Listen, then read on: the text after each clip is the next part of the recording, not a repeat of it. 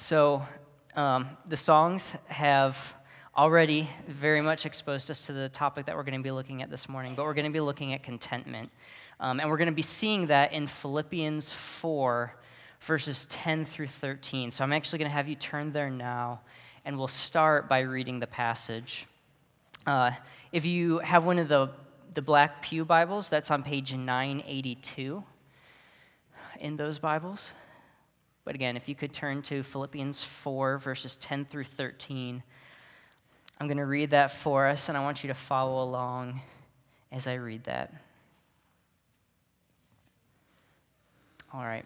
Philippians 4, verses 10 through 13 say this: I rejoiced in the Lord greatly that now at length you have revived your concern for me. You were indeed concerned for me, but you had no opportunity. Not that I am speaking of being in need, for I have learned in whatever situation I am to be content. I know how to be brought low, and I know how to abound. In any and every circumstance, I have learned the secret of facing plenty and hunger, abundance and need. I can do all things through him who strengthens me. So again, like I said, we're going to be looking at contentment this morning. And few songs speak to that subject better than the song, It Is Well With My Soul. We'll be singing that actually after my sermon is over. And I asked Ben specifically to have us do that song after the sermon because I wanted to make sure you guys knew the history behind it. Some of you might already know it, but others of you might not. And the song is remarkable by itself, but it is even more powerful when you know what led to its creation. So if you don't know, It Is Well With My Soul was written by Horatio Spafford, a lawyer and businessman from Chicago in the late 1800s. He had a very successful career, and he and his wife, Anna, they had 5 kids who they adored. They had 4 daughters and a son. However, life started to change drastically for the family in 1871.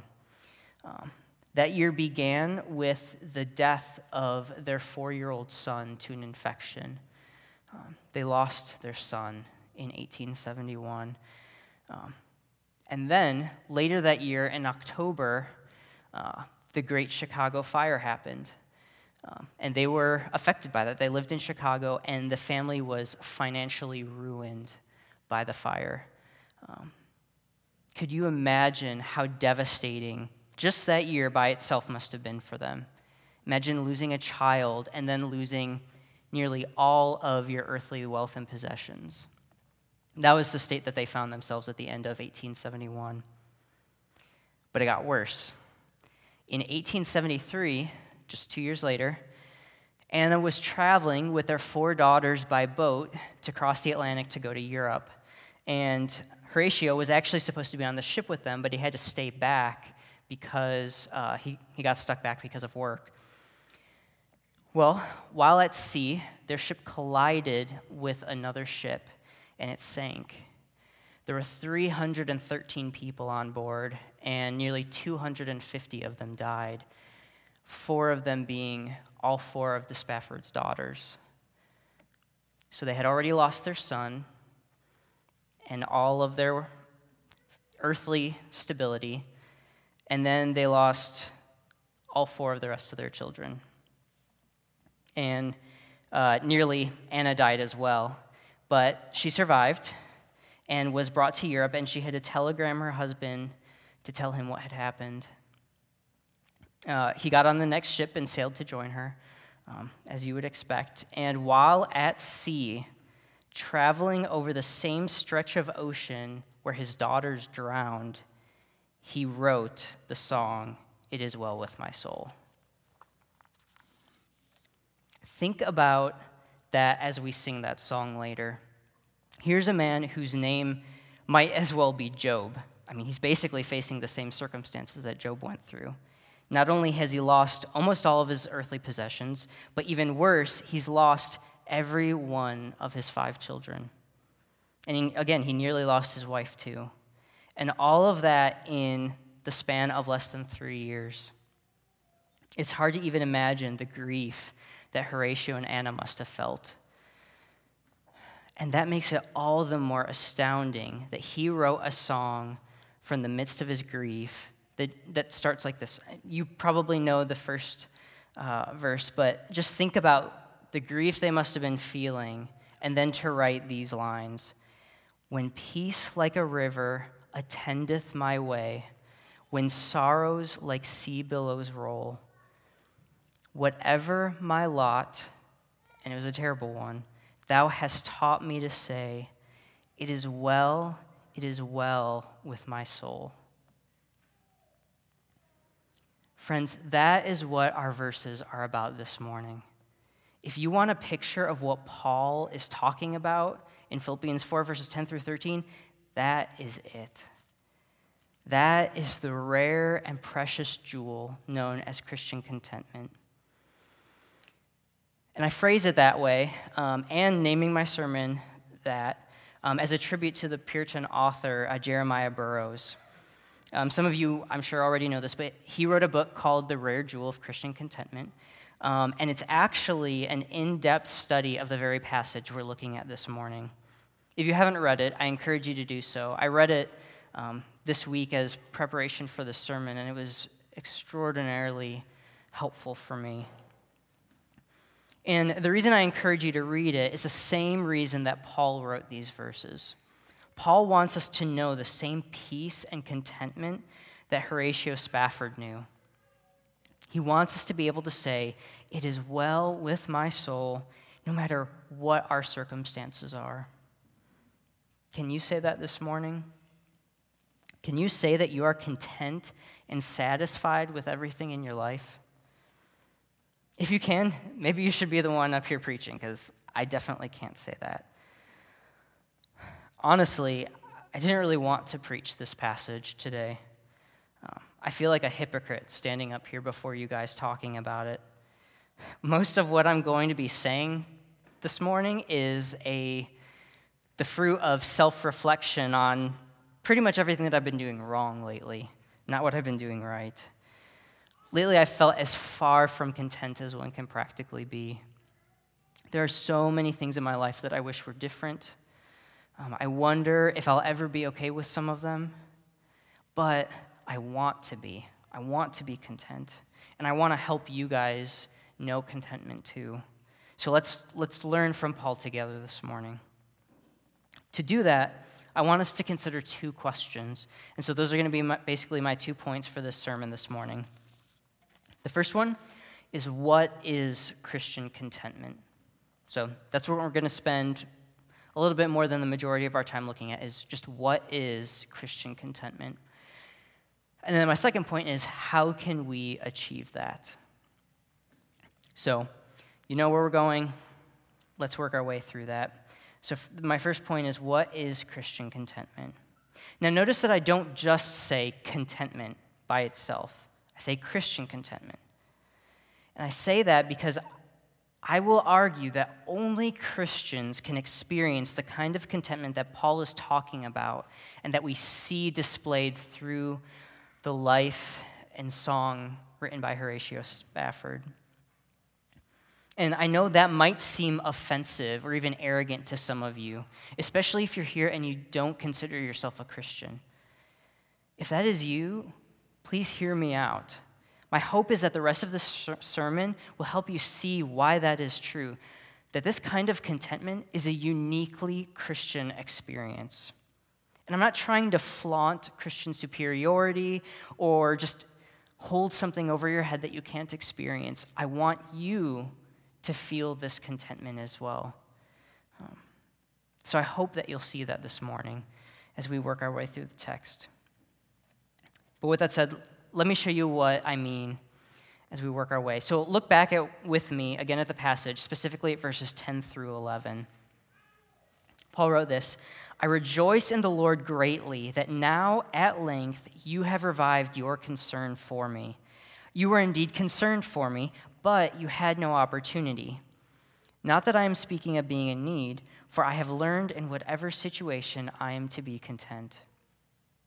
Now, beyond this passage, we know from verse 18, which will be preached on next week, we can piece together the fact that what Paul is talking about here. Paul is thanking the Philippians for a financial offering that they had collected and sent to him by Epaphroditus. Paul is incredibly grateful to them for it, particularly because he knows how sacrificial it must have been for them to give it. We don't necessarily know this from this passage itself, but from history, we know that the Philippian church was one of the poorest churches that Paul worked with. And yet, as we see in verse 15, again, will be preached on later, they are the only church that helped him financially in his ministry. One of the poorest ones, and they were the only one that helped him. This gift blows him away. He's so appreciative of it, and he feels their love through it. And that's key to helping us understand verse 11, because at first glance, you might think that Paul is actually minimizing their gift. Imagine yourself giving a friend some money, and they respond with, thanks. I mean, I don't really need it, but thanks anyways. Wouldn't that bother you? Wouldn't it seem that they're being unappreciative of that? And it almost kind of seems like that's what Paul is saying. I mean, he says, I rejoice in the Lord greatly that now at length you have revived your concern for me. You were indeed concerned for me, but you had no opportunity. He's saying, finances were so tight for a while that you couldn't give an offering, but as soon as you could, you did. But not that I am speaking of being in need, for I have learned in whatever situation to be content. So, thank you, but I don't actually need it. So it seems like he's being unappreciative almost. But that isn't what Paul means, or even what the Philippians would have heard him saying. He's saying that he didn't need it because he doesn't want them to think that his gratitude is merely the product of desperation.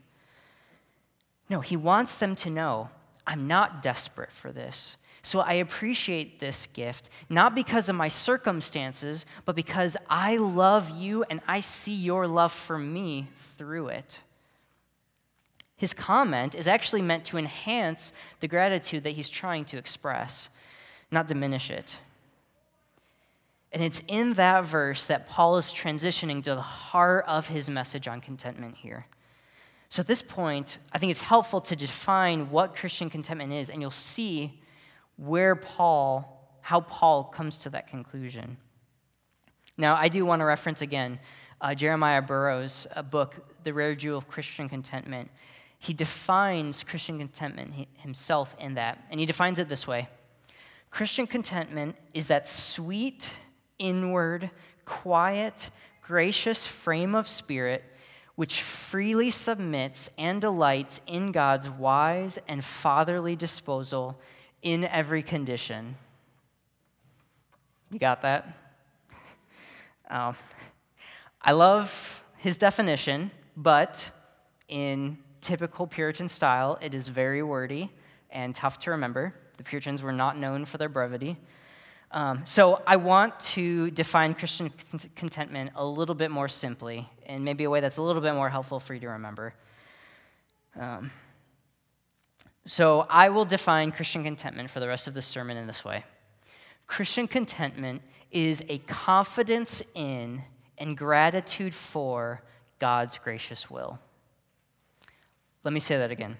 Christian contentment is a confidence in and gratitude for God's gracious will. Now notice something. Notice what's missing from that definition. Something that, when we typically think of contentment, is immediately what our minds gravitate towards, but it's completely missing from this definition. Christian contentment has nothing to do with our circumstances or earthly things. Look with me at verses 11 and 12. It says, not that I am speaking of being in need, for I have learned in whatever situation I am to be content. I know how to be brought low, and I know how to abound. In every circumstance, I have learned the secret of facing plenty and hunger, abundance and need. Friends, Paul is saying, no matter what circumstances I find myself in, No matter what I have or what I lack in earthly possessions, I can and will be content. The secret to true contentment is that it isn't found in satisfying our earthly desires at all. Now, my dog is actually a great example of what Paul is talking about here. So, many of you have met her already, but my dog, her name's Lily, she loves going on walks. Absolutely loves them. She, of course, just generally loves going outside. She loves going out on my balcony and kind of just sitting there and looking out at nothing. She just loves being outside, but it's pretty much her favorite thing in the world to go on walks. If I'm standing by the door and just holding her leash, she starts to go crazy because she knows what's coming next. And if you met Lily, that's probably weird for you to hear because she's one of the most mellow dogs in the world, but she goes nuts when she knows she's going out for a walk. I can't even say the word outside or she goes crazy. You can ask Mike, it's true. And here's the thing, her excitement for walks isn't affected by the weather at all. It could be sunny, cloudy, windy, rainy, snowing, hot, cold, whatever it is outside, it does not matter to her. She wants to go walk in it. Even when it's so cold that her paws hurt and she can barely walk, she wants to go outside. And I'm not kidding. I've literally needed to pick her up and carry her inside at times because she wants to stay out there when she can't even feel her feet anymore. I've had to pick her up and carry her in. And my point is this. Her ultimate desire is going on walks. She's a very simple creature. Because of that, it does not matter to her at all what the conditions or circumstances are around her, as long as a walk is happening. As long as she gets what she ultimately wants, it doesn't matter what else is happening. Paul was the same way, except for the whole going on walks thing. Paul's thing was Jesus. He says this in 2 Corinthians chapter 12. This is verses 7 through 10. Paul says this, "So to keep me from becoming conceited because of the surpassing greatness of the revelations, a thorn was given me in the flesh, a messenger of Satan to harass me, to keep me from becoming conceited. 3 times I pleaded with the Lord about this, that it should leave me. But he said to me, 'My grace is sufficient for you, for my power is made perfect in weakness. Therefore, I will boast all the more gladly of my weakness, so that the power of Christ may rest upon me. For the sake of Christ,'" notice that, "for the sake of Christ, then, I am content with weaknesses, insults, hardships, persecutions, and calamities. For when I am weak, then I am strong." Paul's ultimate desire and ambition in life was to make much of Jesus. He wanted to use his life for his Savior's sake. He wanted nothing more than to be with him. We saw that back in Philippians 1. Remember that incredible verse, "To live is Christ and to die is gain." Nothing sums up the way Paul viewed his life better than that. To live is Christ, to die is gain. He wants to be with Jesus, but when he's alive, he wants to live for him. That is why Paul could be content in hunger or plenty, need or abundance, because his heart was set ultimately on Christ, not on those things. It didn't matter to him what his earthly circumstances were as long as he could have Jesus. And that, my friends, is why Christian contentment satisfies when all else fails. That's why what I was talking about before, the contentment that we see displayed through Horatio Spafford, that's a uniquely Christian experience. Not only does it rise above circumstantial contentment, but Christian contentment is always possible because the Christian can never and will never lose Christ. Listen to Hebrews 13, verses 5 and 6. It says this, keep your life free from love of money, and be content with what you have, for he has said, I will never leave you nor forsake you. So we can confidently say, the Lord is my helper, I will not fear. What can man do to me? Do you see that? The author of Hebrews is very straightforward. He calls us, be content. Why? How can we be? Because God says that he will never leave you nor forsake you. He's quoting Joshua 1 right there. And if that's not trustworthy enough for you, consider Jesus' own words in John 10. He says, my sheep hear my voice, and I know them, and they will follow me. I give them eternal life, and they will never perish, and no one will snatch them out of my hand. My Father who has given them to me is greater than all, and no one is able to snatch them out of the Father's hand. Redeemer, this is the foundation of Christian contentment.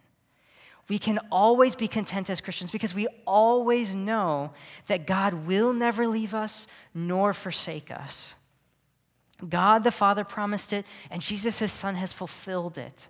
Jesus did not go to the cross with the hope that he may or may not save us. No, he did it because he knew that with his death, you would be given eternal life as surely as he would rise from the grave 3 days later. He secured your salvation 2,000 years ago. And the moment you trusted in him for the forgiveness of your sins, that salvation was sealed to you by the Holy Spirit. And it can never be taken away from you. God himself guards that in you. He guards you. Think about the book of Revelation. In it, we see this incredible scene of the marriage supper of the Lamb when he takes the church as his bride. Friends, if you have placed your hope in Christ, he has promised himself to you in marriage. Look forward to that day because he will fulfill that promise.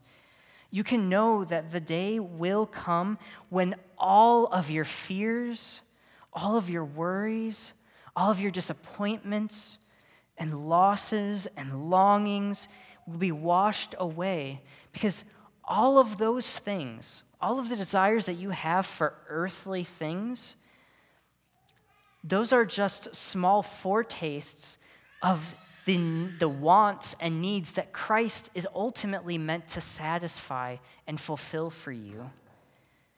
You are designed to find your ultimate contentment in him.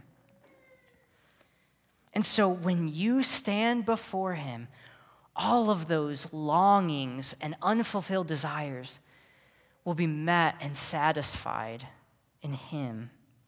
You will be raised to glory in Christ, and as you stand in his presence, you will know a satisfaction and a fulfillment and a contentment, a pleasure that you have never even known was possible. That is what awaits you in Jesus. And we get foretastes of that joy in this life. That is what our contentment in this life can be.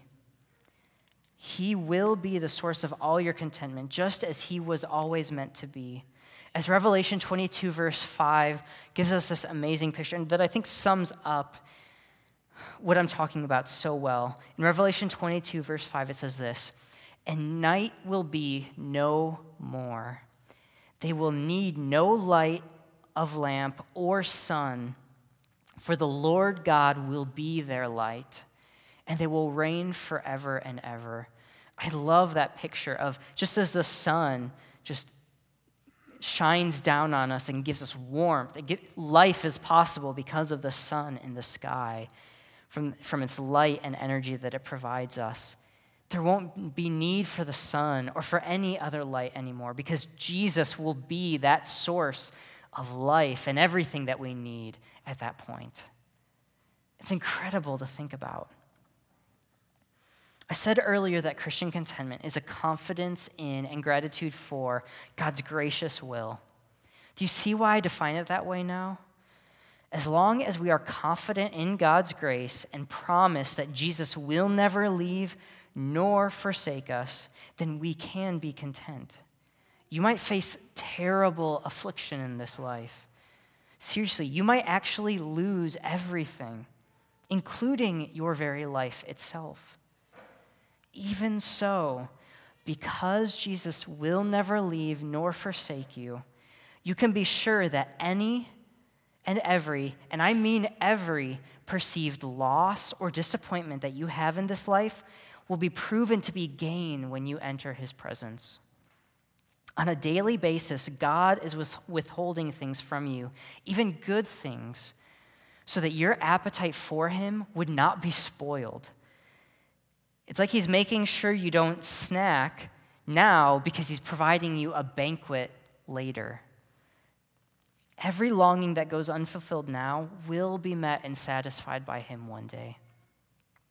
That is Christian contentment, knowing and believing that. But what does it look like to practice that? How can we achieve such contentment? That's the question I want us to turn our attention to now. Let's think about the actual practice of contentment itself. Now, since we haven't given it much attention yet, look with me at Philippians 4, verse 13. It says this: I can do all things through him who strengthens me. Now, this is one of the most famous and quoted verses in the entire Bible. Many non-Christians, even people who aren't even very familiar with the Bible, probably know that verse. I can do all things through him who strengthens me. Unfortunately, though, it is also one of the most misquoted verses in the Bible. So many people look at that verse by itself and they don't pay attention to its context. But you guys, context matters. We have to pay attention to context as we read the Bible, or we'll hear it saying things that it doesn't necessarily say.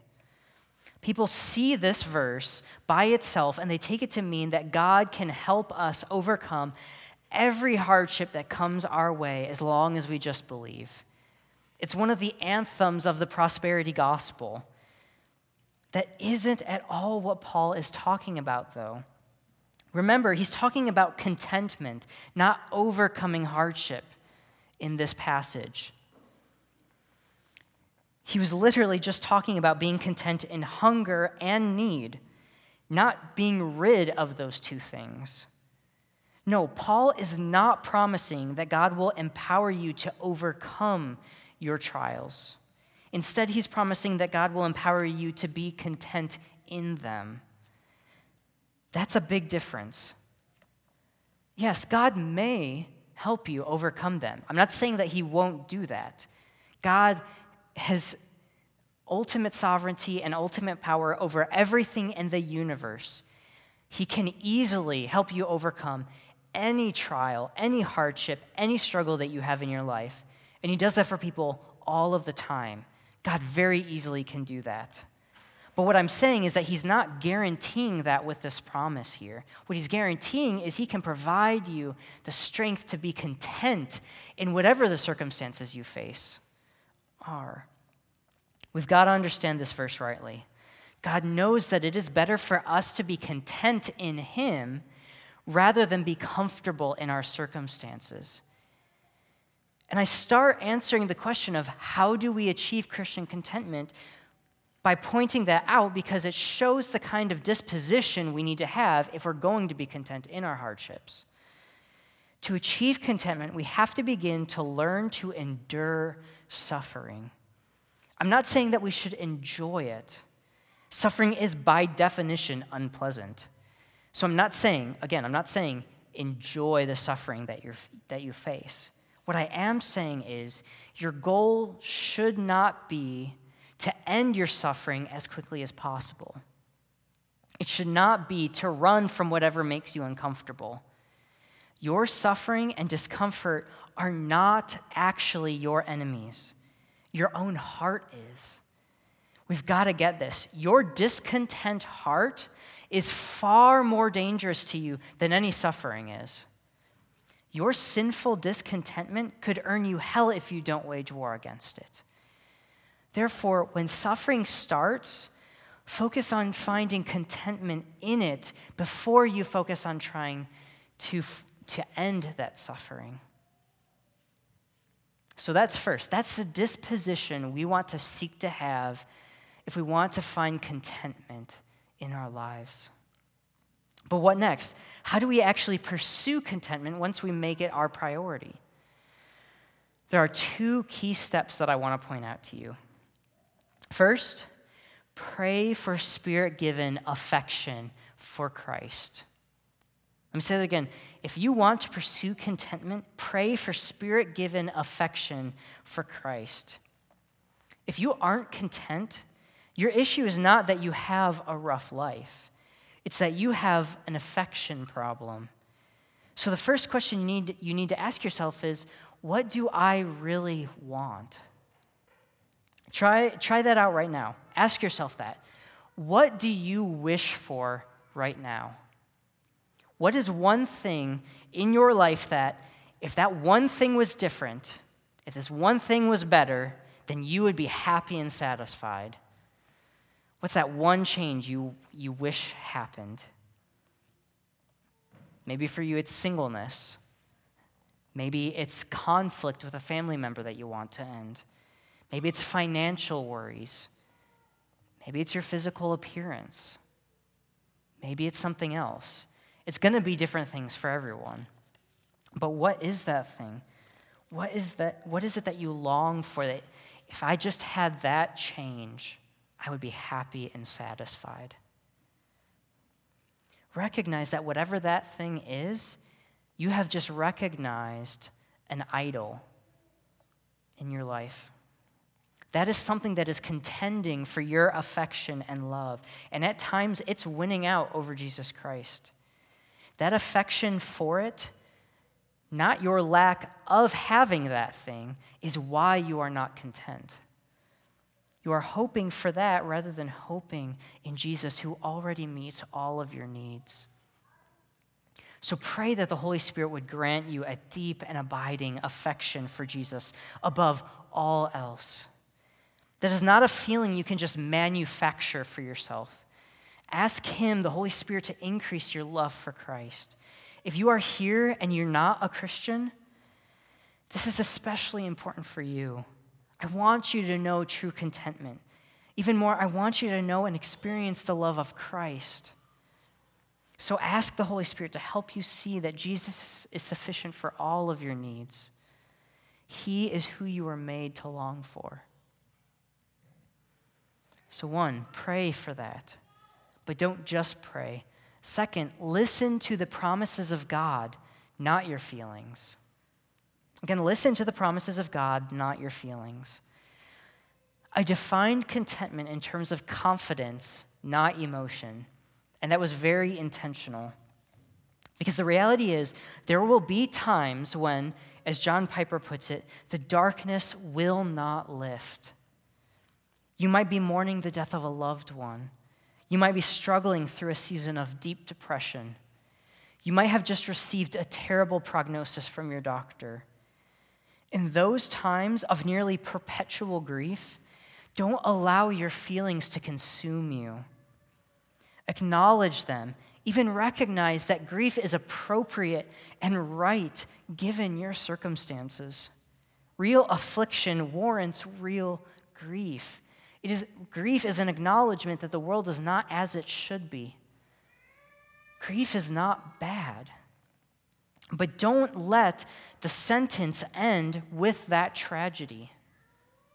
Add a comma and remember, but God. And then think of His promises to you.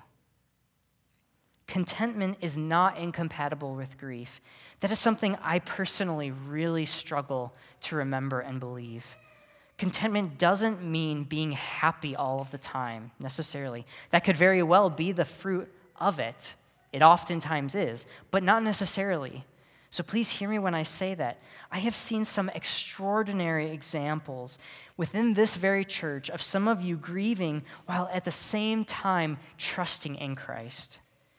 As you trust in Him, trust that He is with you, that you trust that He will transform your suffering into your glory one day. Friends, that is Christian contentment, and it's beautiful. It is worship, and it shows how precious God is to you. Christian contentment means keeping the promises of God in front of ourselves and each other, even when it hurts, and even when it's hard, and even when it's painful. It means we read and memorize Scripture even when it's cold to us, because we know that it is still true whether we feel like it is or not. It means that we refuse to believe lies, even again when they feel true, because we know that God's word contradicts them, and God's word is truth. It might take some time for your emotions to catch up with your trust. It might even take years. But it is trust that is the evidence of your faith and contentment, not the positive emotions necessarily. So again, if you want to seek to pursue contentment, pray to the Spirit for affection for Christ, and put the promises of God before yourself. Listen to them, not the feelings and emotions, the turbulence within yourself. I want to wrap up with this encouragement to you. Paul had to learn contentment. He says that in verses 11 and 12. In other words, it is neither natural nor easy to achieve contentment. But trust that you will find it if you set your hopes in Christ.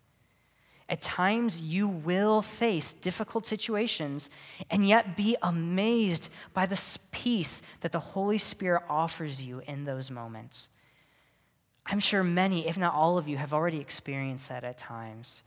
In great hardship, you're amazed by the peace of mind and heart that you experience in those moments. You will experience that again if you hope in Christ. But also, there will be times when peace and contentment seem impossibly far away from you. Maybe that's the place you're at right now. In those moments, remember that even your discontentment has been nailed to the cross. That is the incredible beauty of the gospel, that Jesus has freed you from the hold and guilt of discontentment. So even as we fight it, we can trust that when we fail to fight it, we are still free of the guilt and shame of that. There's still salvation and eternal life found in Jesus Christ. You guys, when our confidence fails, He does not. For those of us who are united with Him, it really is well with our souls, even if it doesn't feel like it. That's the beauty of the gospel. So let's hope in that today. Would you bow your heads with me to pray? Heavenly Father, God, thank you so much for Paul's words here. Thank you for the reminder of where true contentment is found, where our hope rests, where our identity rests. It is not in our circumstances, it's not in our achievements, it is in Jesus Christ. And thank you that it is not only in Him, but that we can never lose Him. God, thank you for that grace. Thank you for that display of your love and kindness and mercy. Let us always trust in Him and rejoice in that gospel. I pray this in Jesus' name. Amen.